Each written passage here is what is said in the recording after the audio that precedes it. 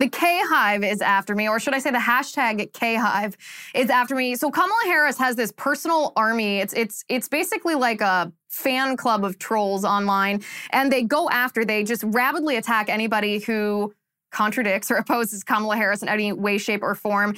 And they are after me today. I want to talk about that, but first I want to talk about what's happening in California. Gavin Newsom at a football game was photographed without a face mask. Now, you can see this photo on the screen here. This is Governor Gavin Newsom of the state of California and Magic Johnson taking a photograph without a face mask. You can contrast this to what's happening in the state of California right now. Newsom issued a mask mandate for the entire state that requires children, babies, toddlers as young as 3 years old in schools to have their faces covered. I mean, we're talking literally tots here with face coverings just strapped to their face. It's inhumane. It's horrible.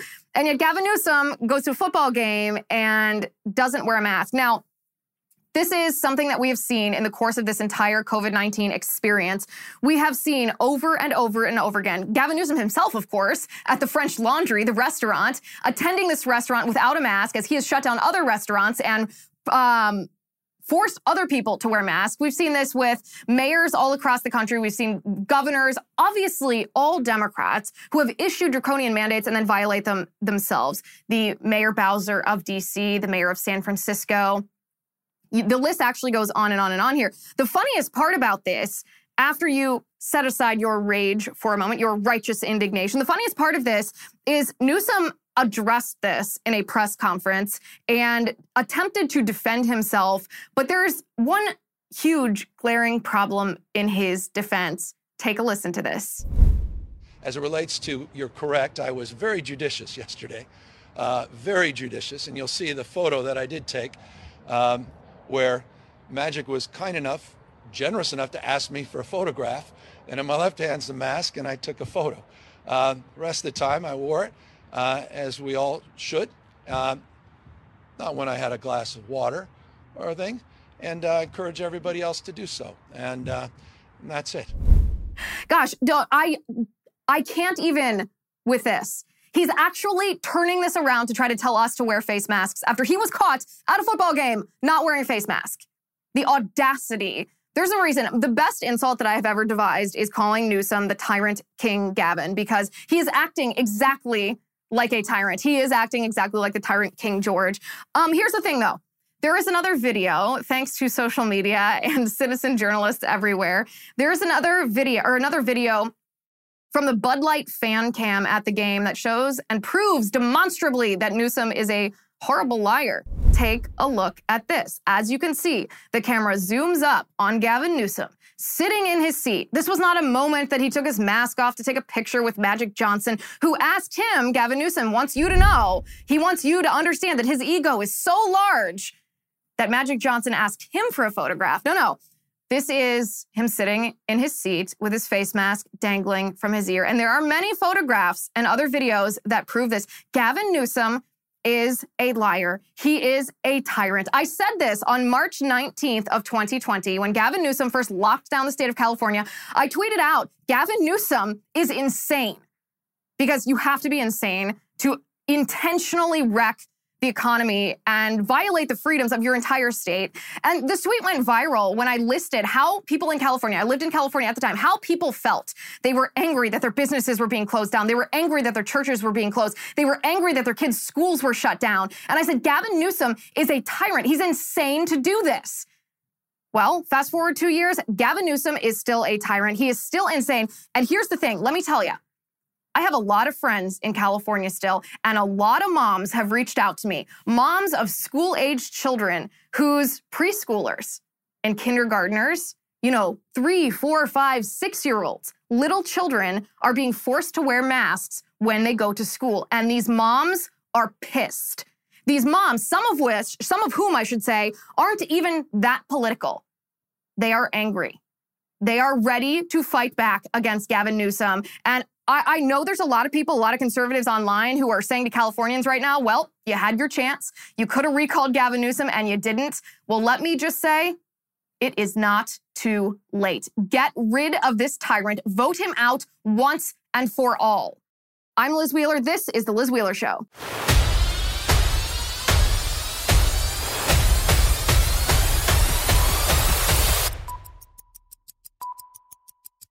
All right, let's talk about the K-Hive. The K-Hive is waging an attack or an online pile-on on me right now, and I just thought it would be fun to break this down. But first, let's talk about My Patriot Supply. Friends, one of the biggest problems that all Americans will face in 2022 is runaway food prices. But I have a solution that you're going to love.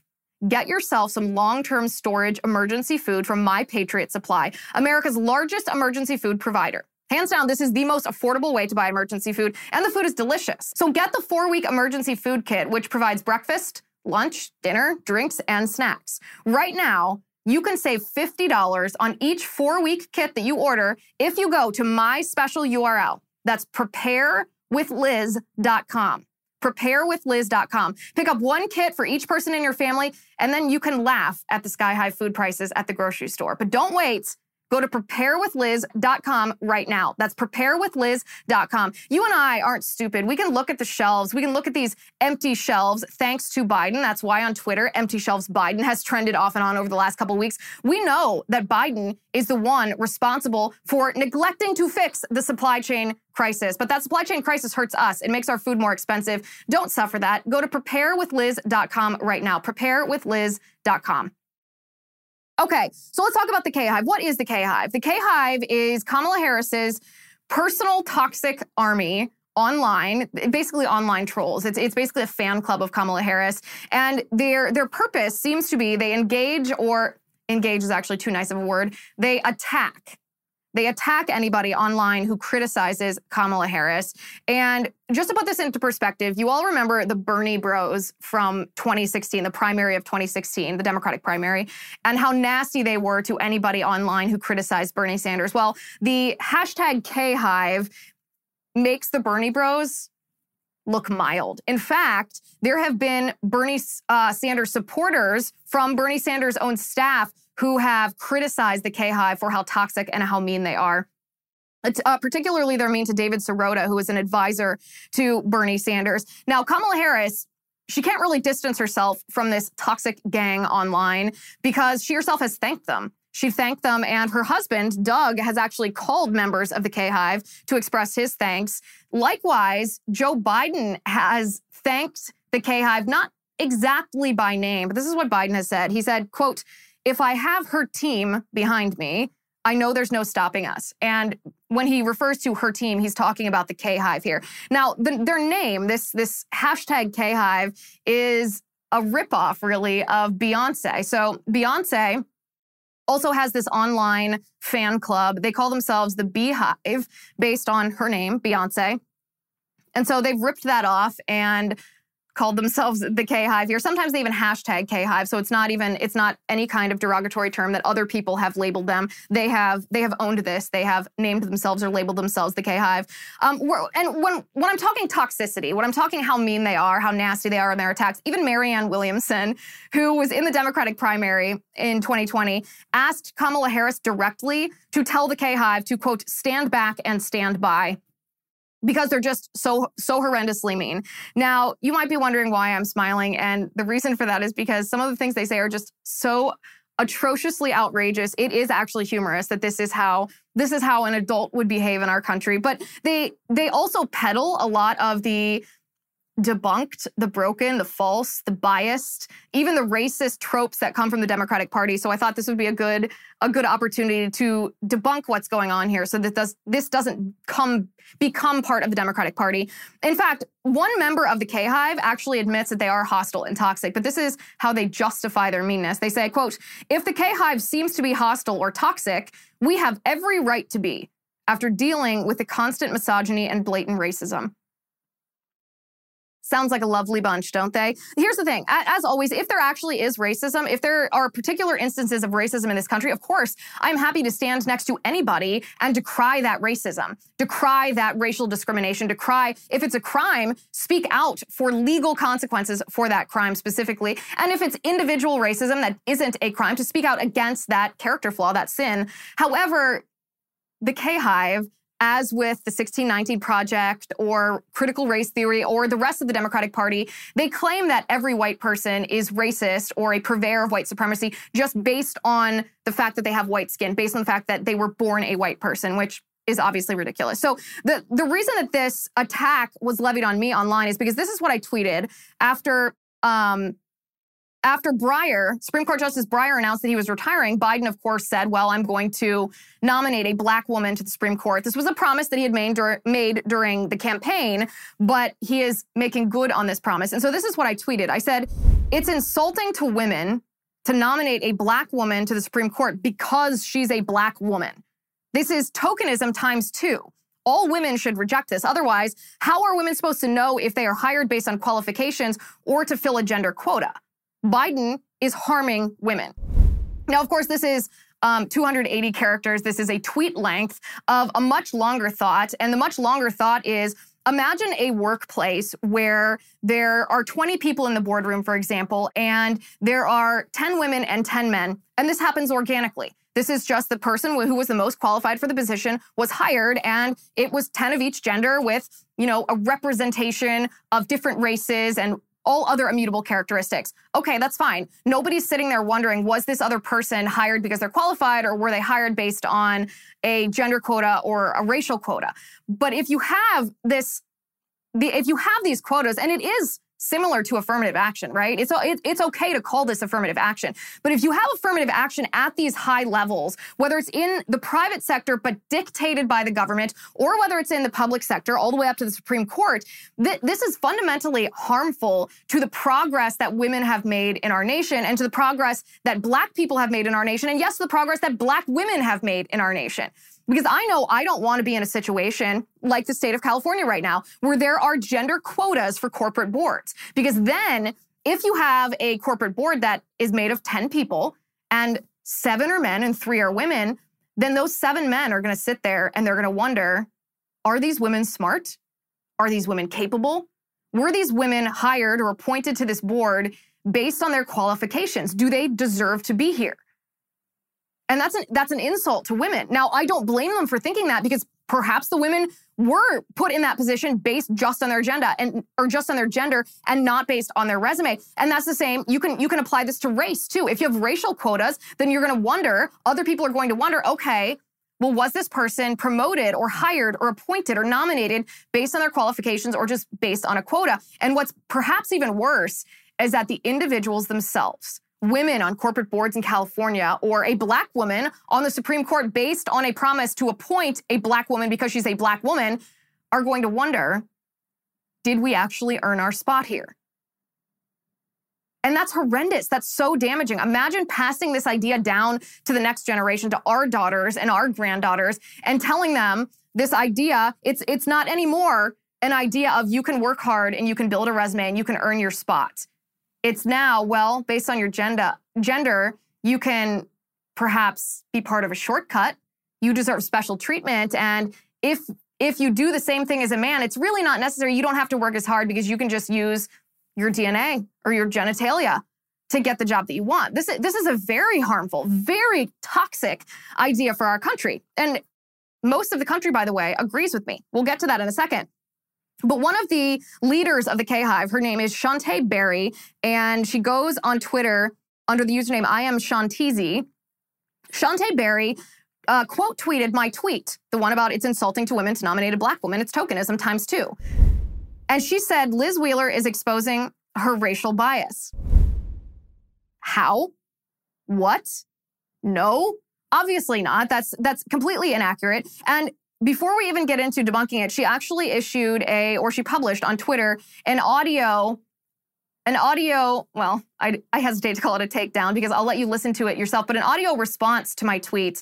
Take a listen to this.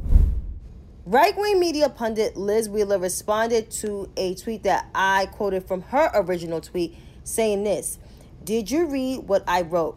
It's insulting and harmful to women to be hired based primarily on our gender. As a woman, I reject gender quotas. Likewise, we should reject race quotas. Tokenism is incredibly demeaning, and we should want equality, not special treatment." First of all, President Biden literally campaigned on nominating the first black woman to the Supreme Court. If she would have listened, she would have understand. But there was no issue 40 years ago when then candidate Ronald Reagan ran on nominating the first woman to the Supreme Court. It so happened that she was a white woman, so y'all didn't care, but 40 years later, y'all actually give a This is why, like, I do not respect the Grand Insurrectionist Party, because it's white women like Liz Wheeler that makes it bad for me to trust white women as an ally. So I would like for Liz, since she found out, to continue to spew her right-wing racist rhetoric and carrying the water for the white supremacist men that she continues to defend, because she's nothing but a defender to white supremacy. And that is that. So when I say, did you read what I wrote? I mean, maybe she did. Maybe she did, but it certainly doesn't seem like she understood what I wrote, because it is insulting, it is harmful to women to be treated as tokens, to be treated as gender tokens or racial tokens. This obviously is not racism. Nobody thinks that it's racism except for, you know, very radical leftists who think that people are racist based on their DNA and the amount of melanin in their skin, which is such a racist idea in and of itself. But two things that I want to address here. First of all, Ronald Reagan did appoint a woman to the Supreme Court. He nominated, I should say, a woman to the Supreme Court because she was a woman. It's Sandra Day O'Connor. And two things that we should note about this. First of all, this is the words. These are the words that Reagan used when he was preparing to nominate O'Connor. Take a listen to this. Pointed out, during my campaign for the presidency, I made a commitment that one of my first appointments to the Supreme Court vacancy would be the most qualified woman that I could possibly find. Now, this is not to say that I would appoint a woman merely to do so. That would not be fair to women, nor to future generations of all Americans whose lives are so deeply affected by decisions of the court. Rather, I pledge to appoint a woman who meets the very high standards that I demand of all court appointees. What did Reagan admit? What did Reagan admit? He admitted that choosing a woman based on the fact that she's a woman, meaning using gender as the determinative factor in nominating this woman, was a disservice to women. He literally admitted that.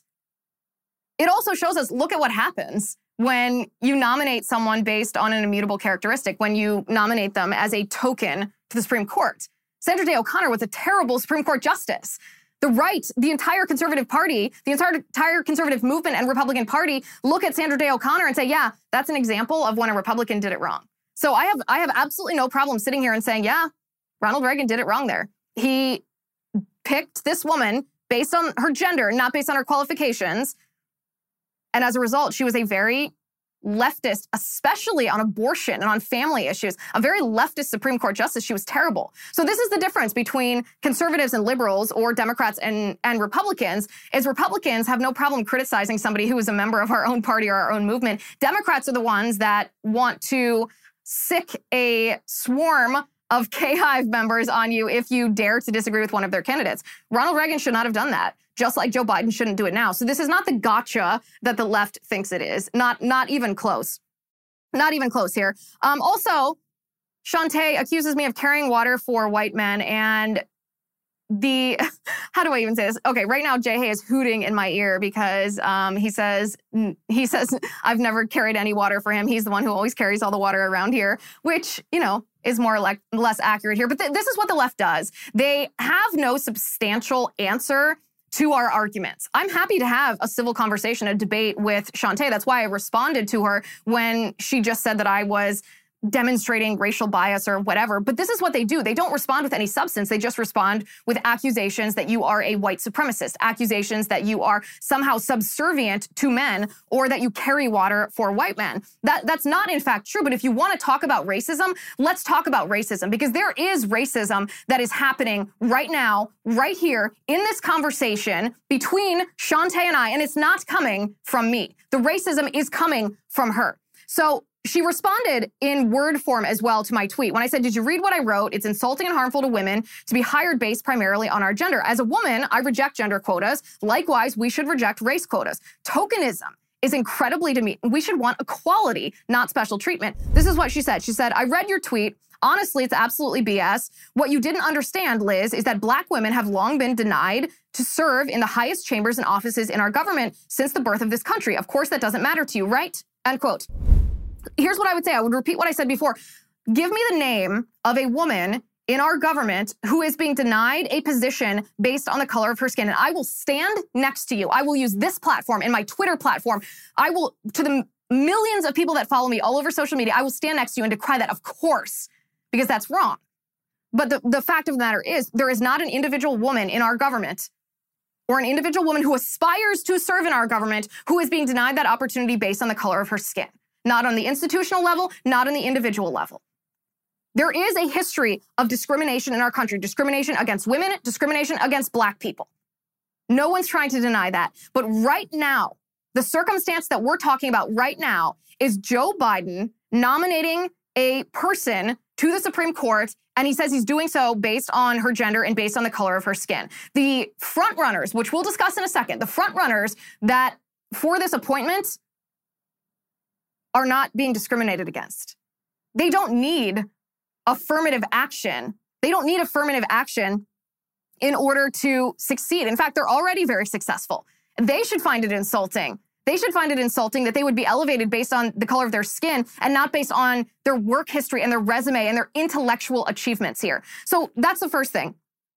But here's the other argument that I want to address. She goes, I'll read this tweet in just a second, but first I want to talk to you about home title lock. Did you know that somebody can steal your house without you knowing until it's basically too late? The crime itself is called home title theft. This is how it works. The deed to your home is the only document that proves that you own your home. Now, the reason this crime is a new crime is because all the deeds to your home are now online. So a scammer can steal your deed just by finding it online, forging your signature, and refiling as the new owner of your home. Then he'll take out loans using your home's equity and leave you in debt. You won't even know until collection notices show up on bank loans that you never took out, which is why you need HomeTitleLock.com, America's leader in home title protection. Home Title Lock monitors the deed of your home and notifies you if anybody tries to access your deed. Homeowners insurance doesn't cover home title theft, and neither do common identity theft programs. HomeTitleLock.com is your peace of mind that the deed to your home is protected. So if you visit HomeTitleLock.com/Liz and use promo code Liz for your 60-day money-back guarantee, that's HomeTitleLock.com/Liz and use promo code Liz for a 60-day money-back guarantee. HomeTitleLock.com/Liz and use promo code Liz. It's time to make sure that your home is safe, and this is how to do it. Okay, so the other argument coming from the K-Hive right now is that the accusation is that I'm being a hypocrite, and this is obviously false, and we can prove this very easily. So Shantae says, since Liz Wheeler called nominating a Black woman to the Supreme Court tokenism, here are her tweets glorifying the Trump's nomination of Amy Coney Barrett. So she scrolled through my Twitter feed, apparently, and pulled tweets from a year and a half ago when President Trump nominated Amy Coney Barrett. And it's actually very funny because the tweets that she pulled, she claims are making a point about, or claims substantiate her point that I was happy a white woman was nominated, but actually they prove my point. Let's read them. So this is what I tweeted on October 17th of 2020. I said, I am lolling, laughing out loud, watching the hashtag Women's March 2020. Imagine pretending you champion women, but protesting Amy Coney Barrett. She is a law professor, a federal judge, a former Supreme Court clerk, happily married, mother of seven, and a Supreme Court nominee. But the left hates her because they love abortion more. Okay, so what am I talking about in this tweet? I am talking about not her gender, not her race. I'm talking about her qualifications. Her qualifications. The second tweet is from the 13th of October of 2020. And I say, Judge Barrett is perfectly professional, but good to know you leftist. This was a response to a leftist. Judge her on her totally acceptable clothing and not her resume. It's funny that you accuse her of being Handmaid's Tale while trying to force her into your rigid dress code. So again, what am I talking about? I'm talking about her qualifications and her resume. What's the left talking about? Well, the left is talking about her gender and her clothing choices, which are normal clothing choices. I can't ever remember anything that she wore sticking out in my mind, which means that it was probably just your normal, boring, judicial dress code here. Third tweet. On November 26, 2020, and by the way, I have changed my mind on this for a totally different reason, I tweeted, I am thankful today for Justice Amy Coney Barrett. Now, you know my beef with Amy Coney Barrett now. We'll see how she rules in Dobbs versus Jackson Women's Health, the abortion case that could take down Roe. I pray that she takes down Roe. But why did I tweet, I'm thankful today for Justice Amy Coney Barrett? Is it because she's a woman? Is it because of her white skin? No. I am thankful, or I was in November of 2020, for Justice Amy Coney Barrett because she was conservative, because she's a constitutionalist, or I thought she was, because she is certainly on the right of Ruth Bader Ginsburg, whose seat she was taking, who she was replacing on the bench. So when Shantae claims that, is this not tokenism? The answer to that is no, it's not. Because the only reason that I ever supported Amy Coney Barrett was because of her resume, because of her achievements, because of what I thought was a constitutional conservative jurisprudence. Now, all of those things that I just mentioned, her achievements, her resume, and her jurisprudence, have nothing to do with her gender whatsoever, have nothing to do with her skin color whatsoever. They are exactly how she'll rule. In fact, I don't even like in this country that I guess we are as familiar in the celebrity sense with Supreme Court justices as we are, that we know their personalities, that we are familiar with their their personalities. That's a good way to put it. Their personalities, because all I care about is how they vote. All I care about is whether they're upholding the Constitution and holding the other two branches of government at bay, whether the Supreme Court and the justices who sit on the bench are fulfilling their duty as a balance against the executive and the legislative branch of our government. And again, that has nothing to do with skin color. That has nothing to do with gender. It has nothing to do with age. It has nothing whatsoever to do with anything other than your jurisprudence. And your jurisprudence is oftentimes informed by your academic achievements, or your resume at least illustrates to us what your jurisprudence is. That's all I care about when it comes to the Supreme Court here.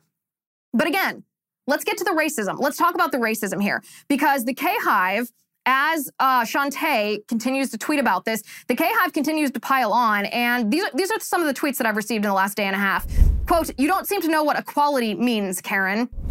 This is actually a really interesting tweet to respond to, because let's talk about equality for a second. So what equality is actually being contradicted by what the left is advocating for here. Equality means equal opportunity. It means equal opportunity under the law, equal protection of the law. It means that you are not denied the opportunity to achieve something based on an immutable characteristic, that you do not face institutional legal discrimination based on your gender or your race or your religion or any other immutable characteristic. What equity means, that's what we're seeing right now from the Biden administration, is equity. Equity means they want to make sure that every person has equal outcome. Now, what happens? I've said this, I've talked about this many times before, but what happens when you force equal outcome? Well, when you force equal outcome, what happens is you are forced to discriminate against somebody, because naturally, people don't end up in the same place. I'm never going to be an NBA star, for example, but it's not because I face institutional gender or racial discrimination. It's simply because I have no talent at basketball. And in this case, I guess, I should say WNBA, but it's not discrimination when someone achieves something to a higher level than you do, or when their resume is more qualified than you are, and therefore they are hired instead of you. No, that's simply reality of how it works in our world. That's the reality of human nature. We all know this. This is something that is objectively true. It's not even a political thing, except the left is trying to make it a political thing. They're trying to force equal outcome instead of protecting equal opportunity. And when you force equal outcome, you are forced to discriminate against someone. So if you are trying to force equal outcome based on characteristics like race or gender, then you are forced to discriminate against other people based on those same characteristics, based on race and gender. So essentially what the left is doing right now, what the K-Hive is advocating for, is racial discrimination. They want individuals, it's racial and sexual discrimination actually. They want individuals to be eliminated from consideration based only on the color of their skin and their gender. They don't want other qualified individuals to be considered because of their skin color and their gender. And so what is that called when you refuse to hire someone, not because they're not qualified for a position, but just based on what they look like, just based on the color of their skin, just based on their gender? Well, that's called discrimination. That's called racial discrimination. That's called gender discrimination. And that's exactly what, at this high level, that's what affirmative action is. Affirmative action at this point in our country's history is racial discrimination.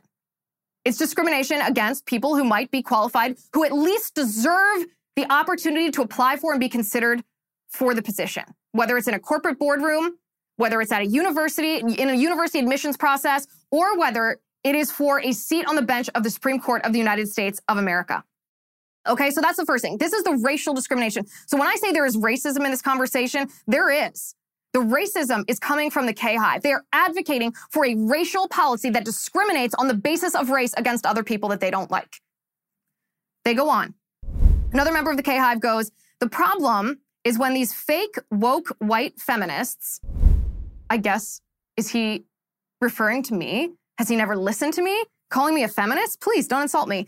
The problem is when these fake woke white feminists who couldn't even help get Hillary elected think they are qualified to speak for black women on this. You can't and you don't. Stay in your lane. You don't even know what true sisterhood is.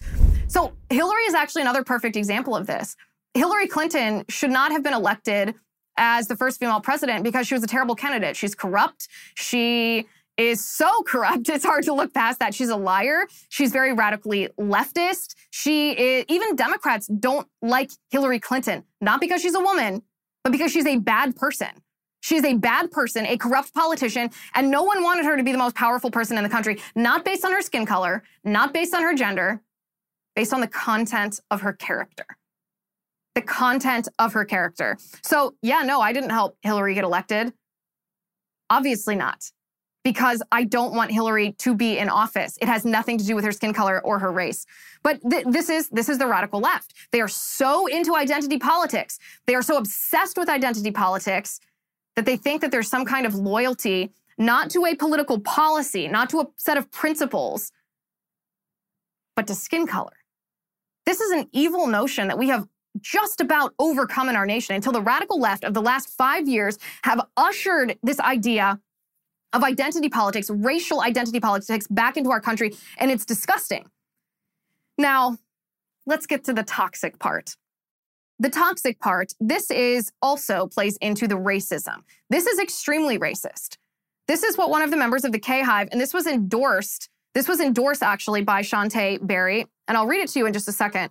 But first, I want to talk about Nutrafol. So we all know that half of the people who watch my show are balding men. Yes, you know who you are. Well, I have good news for you today. There is a holistic solution for men that promotes both healthier hair and whole body wellness without drugs or prescriptions. It's called Nutrafol. Nutrafol is clinically shown to improve hair growth, thickness, and visible scalp coverage without compromise. It's made of 21 potent natural ingredients that support sex drive, better sleep, and less stress too. In a clinical study, men showed progressive improvement in hair growth and thickness after 3 and 6 months. That's why Nutrafol is recommended by 1,500 top doctors.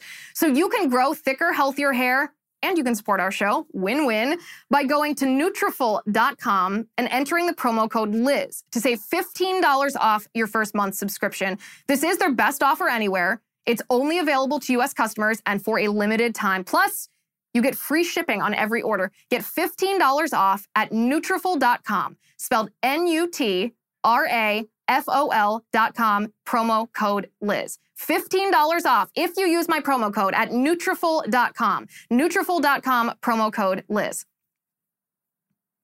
Okay, so the other aspect of racism, so basically, if we're talking about the two types of racism, institutional racism, which would mean that on an institutional legal basis, there are laws that discriminate against people based on the color of their skin. That's institutional racism. And then we have individual racism, which means an individual has an evil, sinful ideology where they look demeaningly on another person based on their race. And we have eradicated institutional racism from our country, thank God. Of course, we started our country with institutional racism codified into the laws of our land in a contradiction of our founding documents.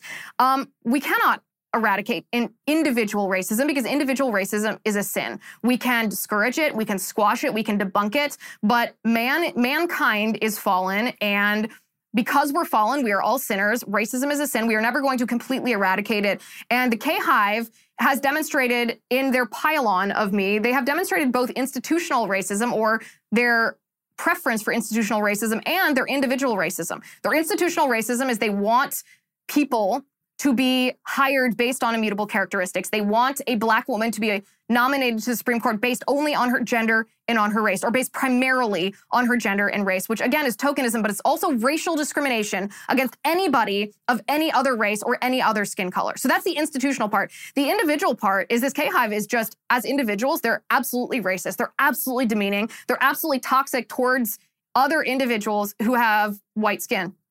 Like me. I'm not going to be vague here. They're being racist towards me. This is what a member of the K-Hive said to me. Baby, when folks go low, I go to hell. F her and her armadillo crocodile skin. So that's not only a racist insult, it's a weird racist insult.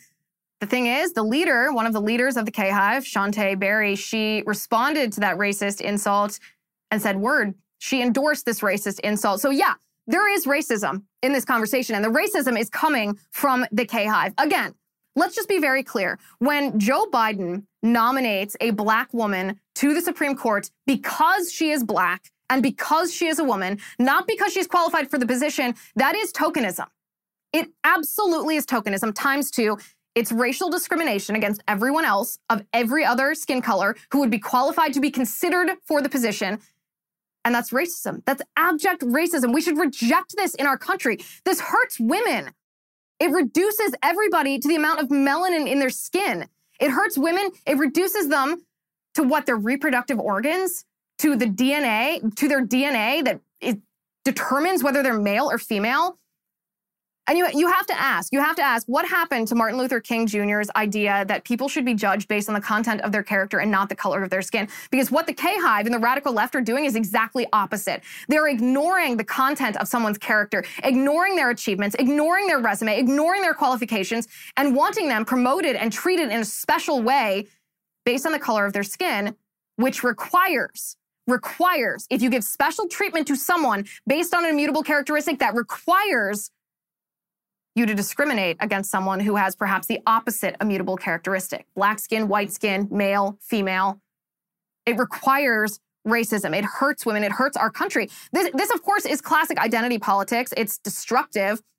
But the thing is, the hypocritical part here is that the left doesn't even fully follow their own identity politics prescription. And what I mean by this is, if a black person does not adhere to radical leftist ideology, then the radical left wants no such affirmative action applied to that black person. You can talk about John James. You can talk about Mia Love. You can talk about Clarence Thomas, since we're talking about the Supreme Court, actually, is a perfect example of this. The radical left doesn't want them promoted, doesn't want those black people to be recognized, doesn't want those black people elevated to positions of power or influence in our government. No.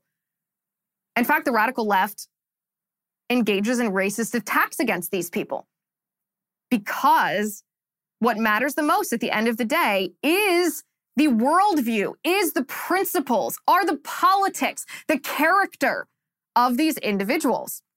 And Democrats, of course, are horrible racists who think that they control people's thoughts based on the color of their skin. They think they have this monopoly over black people's minds based on the fact that black people have black skin, which is so fundamentally insulting. It's hard to even address this. It's abject racism. It's demeaning to generalize every black person and assume that they think the same way based on the color of their skin. There's nothing actually more racist and insulting than that.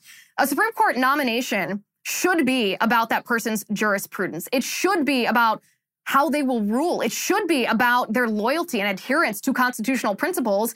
And that's why the vast majority of America agrees with what I said today and disagrees with the K-Hive and disagrees with what Biden is doing. In fact, a new ABC poll that was released on Sunday showed that 76% of the American people, 76%, want the president to consider all possible nominees and not to limit the people he's considering just based on gender or just based on race.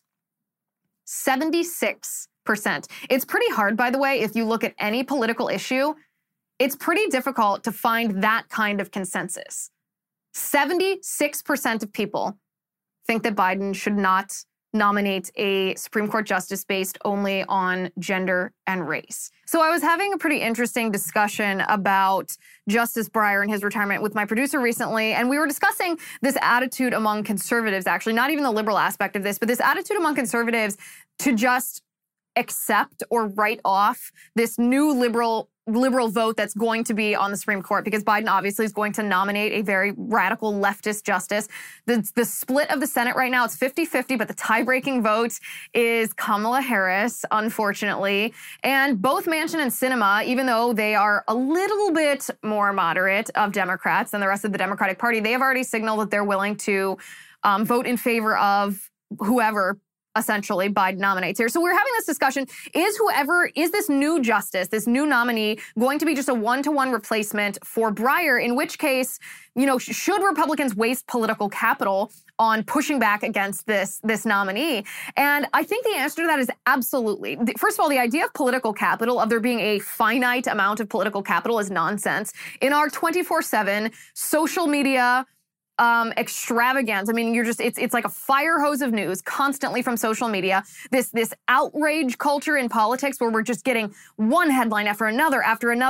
I don't even believe in the idea of political capital anymore. I think that you have, in a sense, unlimited political capital if you are smart with it, if you are strategic with it. So I don't believe that conservatives have to pick and choose battles based on characteristics that would lead them to think that they would automatically win that battle. You don't have to pick a battle just because you think that it is a done deal that you have won before you started. No, conservatives should fight all the fights. They have plenty of political capital for it. And so there's part of the legacy of Justice Breyer. He's actually a justice, and I say this with no disrespect personally to him, but he doesn't have much of a legacy, meaning he's not fiery and clever and witty like Scalia. He's not, a goat like Justice Thomas. He's not a squish like Roberts. He's not like Sotomayor, who's a divisive partisan, I should say. He doesn't have a legacy like Ruth Bader Ginsburg for being a feminist on the court. He doesn't really have a distinctive legacy. And so I'm reading through his rulings and his dissents to try to find what was his niche? What did he care about? Was he actually the moderate that the left is claiming that he was? And the answer to that is no. He wasn't a moderate. He actually didn't agree with the conservative wing of the court basically ever.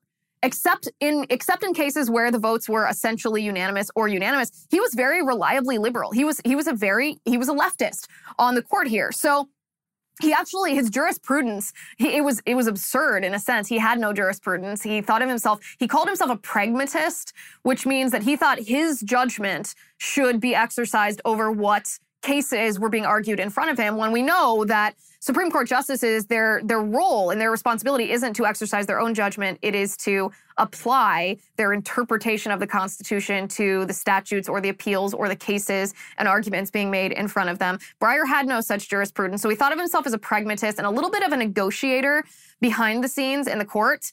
And the only area I will add, the only area where Breyer might be just an inch, just a smidge towards the center compared to, the squad or the defund the police wing of the Democratic Party, is on criminal procedure and Fourth Amendment search and warrant.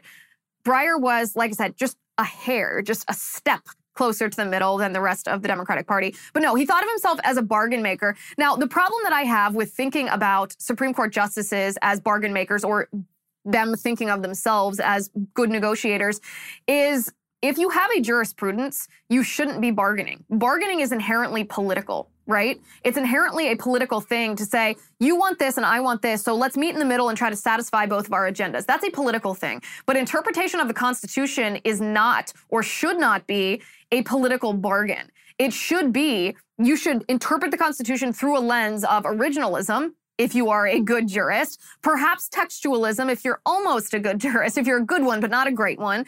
But no, Breyer had no such jurisprudence, so he thought of himself as a negotiator.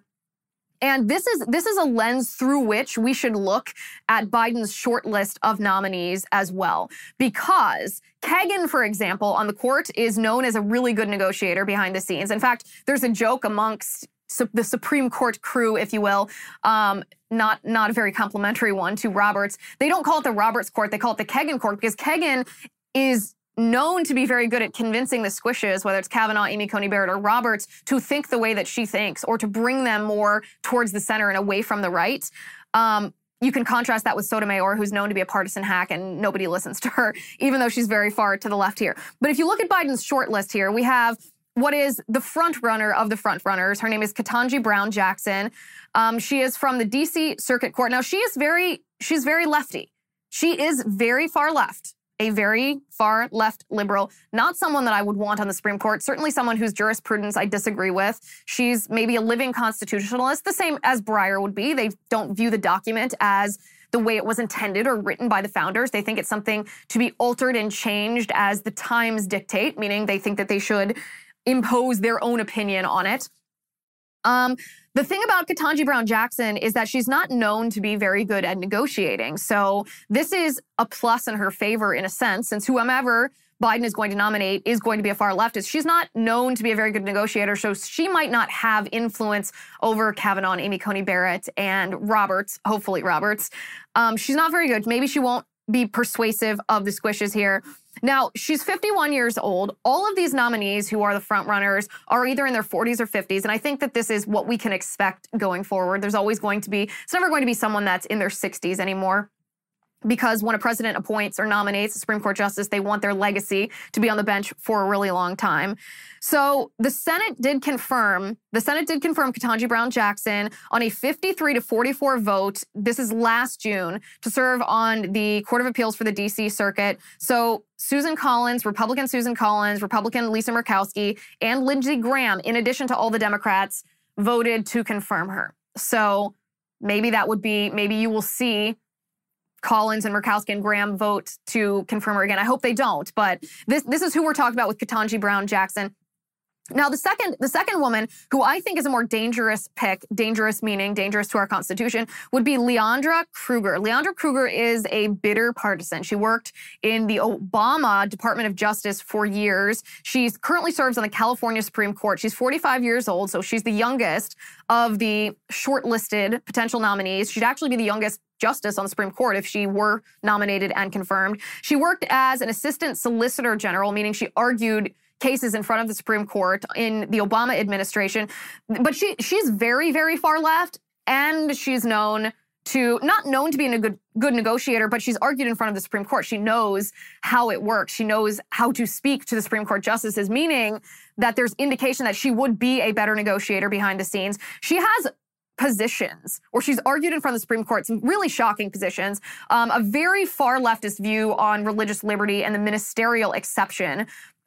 She's essentially argued in front of the Supreme Court in a somewhat vague way, but argued against the ministerial exception, which is an assault on religious freedom and could transform our churches into nothing more than agents of woke politicians in our government. So that's Leandra Kruger, and I would say we would want her less than we would want Ketanji Brown Jackson. Then we have, and by the way, I don't think either of those two women are going to get the nominee. I know that they are the two that most media outlets are speculating would be the top two picks. I don't think it's going to be either of those two. I think it's going to be J. Michelle Childs. Now, J. Michelle Childs is actually the least qualified of these three women. She's also the oldest. She's 55 years old. She was a federal district judge in South Carolina, but she was elevated to the D.C. Circuit Court a month ago, but her nomination is still pending. She has not been confirmed there. The reason that I think that J. Michelle Childs, who has a very small paper trail, I should say, not many rulings for us to determine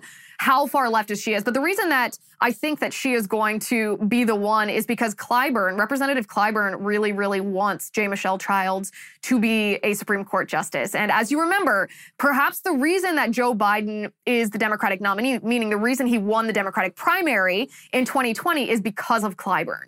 Now, Clyburn is a powerful man.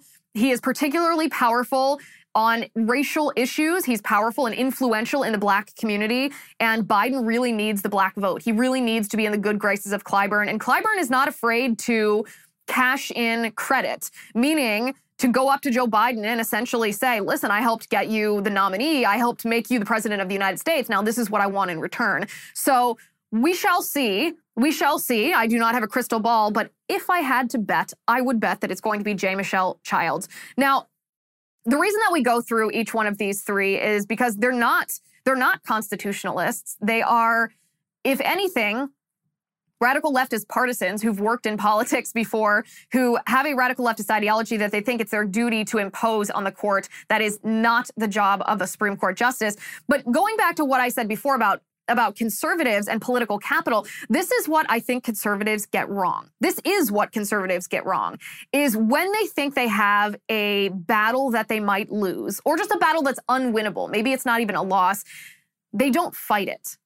And this is a huge mistake, because what conservatives should be doing right now, and by the way, this is also what conservatives should be doing when we win back the House of Representatives later this year in 2022 in the midterms, and the Senate in these same midterms, when it's a Republican Congress versus a Democrat in the White House, Republicans should pass every single one of their agenda items. And they should send it to Biden, yes, knowing that Biden will veto it, but they should send it to him anyway to make him, on record, reject these things that the American people want, these policies that are in the interest of the American people. This not only paints Biden as being awful leading up to the 2024 elections, it also puts on record every conservative and Republican who votes in favor of these agenda items, these Republican agenda items, and it puts on record, perhaps most importantly, every Democrat and every independent and every squishy Republican who votes against them. And that's one of the things that we have a problem with in the Republican Party is we have fighters with fire in their belly, and then we have squishes like Cheney, like Kinzinger, and we don't want to be voting in squishes. We don't want more McCarthys in Congress. We want people who have fire in their belly, who are willing to hold corrupt politicians accountable, who aren't afraid of radical leftist and mainstream media attacks. And in order to be able to discern who is who before the moment of truth, we need to get them on record so that we know, based on their actions, what they stand for, based on their actions, what their character is, based on their actions, whether or not you and I should vote for them. So Congress should do this, but right now, the Senate should do this when it comes to Joe Biden's nominee. The Senate should make sure that the American people, voters across the country, understand how radically leftist these women are, how their ideology is poisonous to our way of life. They should talk about jurisprudence of these women on abortion. They should talk about the jurisprudence of these women on the administrative state, which of course is the deep state. They should talk about the jurisprudence of these women on religious liberty, on free speech, on due process, on the Second Amendment. They should make a huge show of this. They should make sure that this is headlining across the country to expose the radical left. Because what have we learned in the past year and a half, except that the radical left has overshot their ideology, meaning the American people are not a radically left nation. If anything, we're more of a centrist nation. And when the radical left pushes the Green New Deal and Medicare for all and wealth tax and, gun buybacks that aren't gun buybacks and COVID tyranny, the American people don't want that. The American people reject that. And so if the Senate, the U.S. Senate, the Republicans in the U.S. Senate don't think about political capital, don't even think about the fact that, the Senate has the votes for it, so this person's probably going to sit on the Supreme Court. No. If they think about this from the perspective of educating the American people to make sure that voters then reject this ideology when they have the chance at the ballot box, this is going to help us win these fights. This is going to help us win these fights. And so I challenge the U.S. Senate. I charge the U.S. Senate, do this. Expose the radical leftist ideology. Don't dismiss this and shrug this off as a lost battle. Expose not only the racism coming from the Biden administration, the racial discrimination, the gender discrimination, the tokenism, the insult to women, the demeaning way in which Biden feels that he has to be a savior and elevate these women based on immutable characteristics instead of allowing their credentials to earn them spots that they deserve. Show the American people the truth about the nomination process, about the Biden administration, about the jurisprudence of each and every one of these women, each and every one of these nominees, no matter who it ends up being. Again, if we do this, then we will start to win these battles. All right, I do have a special offer today. It is a promo code for our locals community. If you want to be a locals VIP, and you do, you can use the promo code NOVAX. That is NOVAX. To get a 1-month free trial on your annual subscription. That is NOVAX, NOVAX. To get a 1-month trial, go to LizWheelerShow.com/locals. That's LizWheelerShow.com/locals. And honestly, you're going to want to do that right now because we have a VIP exclusive extended segment all about COVID. And my, oh my, are you going to want to hear about these studies? That is NOVAX, NOVAX. At LizWheelerShow.com/locals. Join us over there because we're going to talk about some stuff that big tech won't let us discuss, that big tech will censor, but not on locals. So that's where we talk about it. Okay. If you want to see the rest of this segment and hear everything that we're going to talk about, head on over to Locals, the Liz Wheeler Show community at lizwheelershow.com/locals. See you there. Thank you for watching today. Thank you for listening. I'm Liz Wheeler. This is The Liz Wheeler Show. The Liz Wheeler Show is produced by Jonathan Hay, executive producer Chad Abbott, director of photography Kevin McRoberts, editor Alejandro Figueroa, sound mixer Robin Fenderson, director of marketing Emily Washler, production and talent coordinator Matt Toffler, and senior publicist Patricia Jackson. This has been a Soundfront production.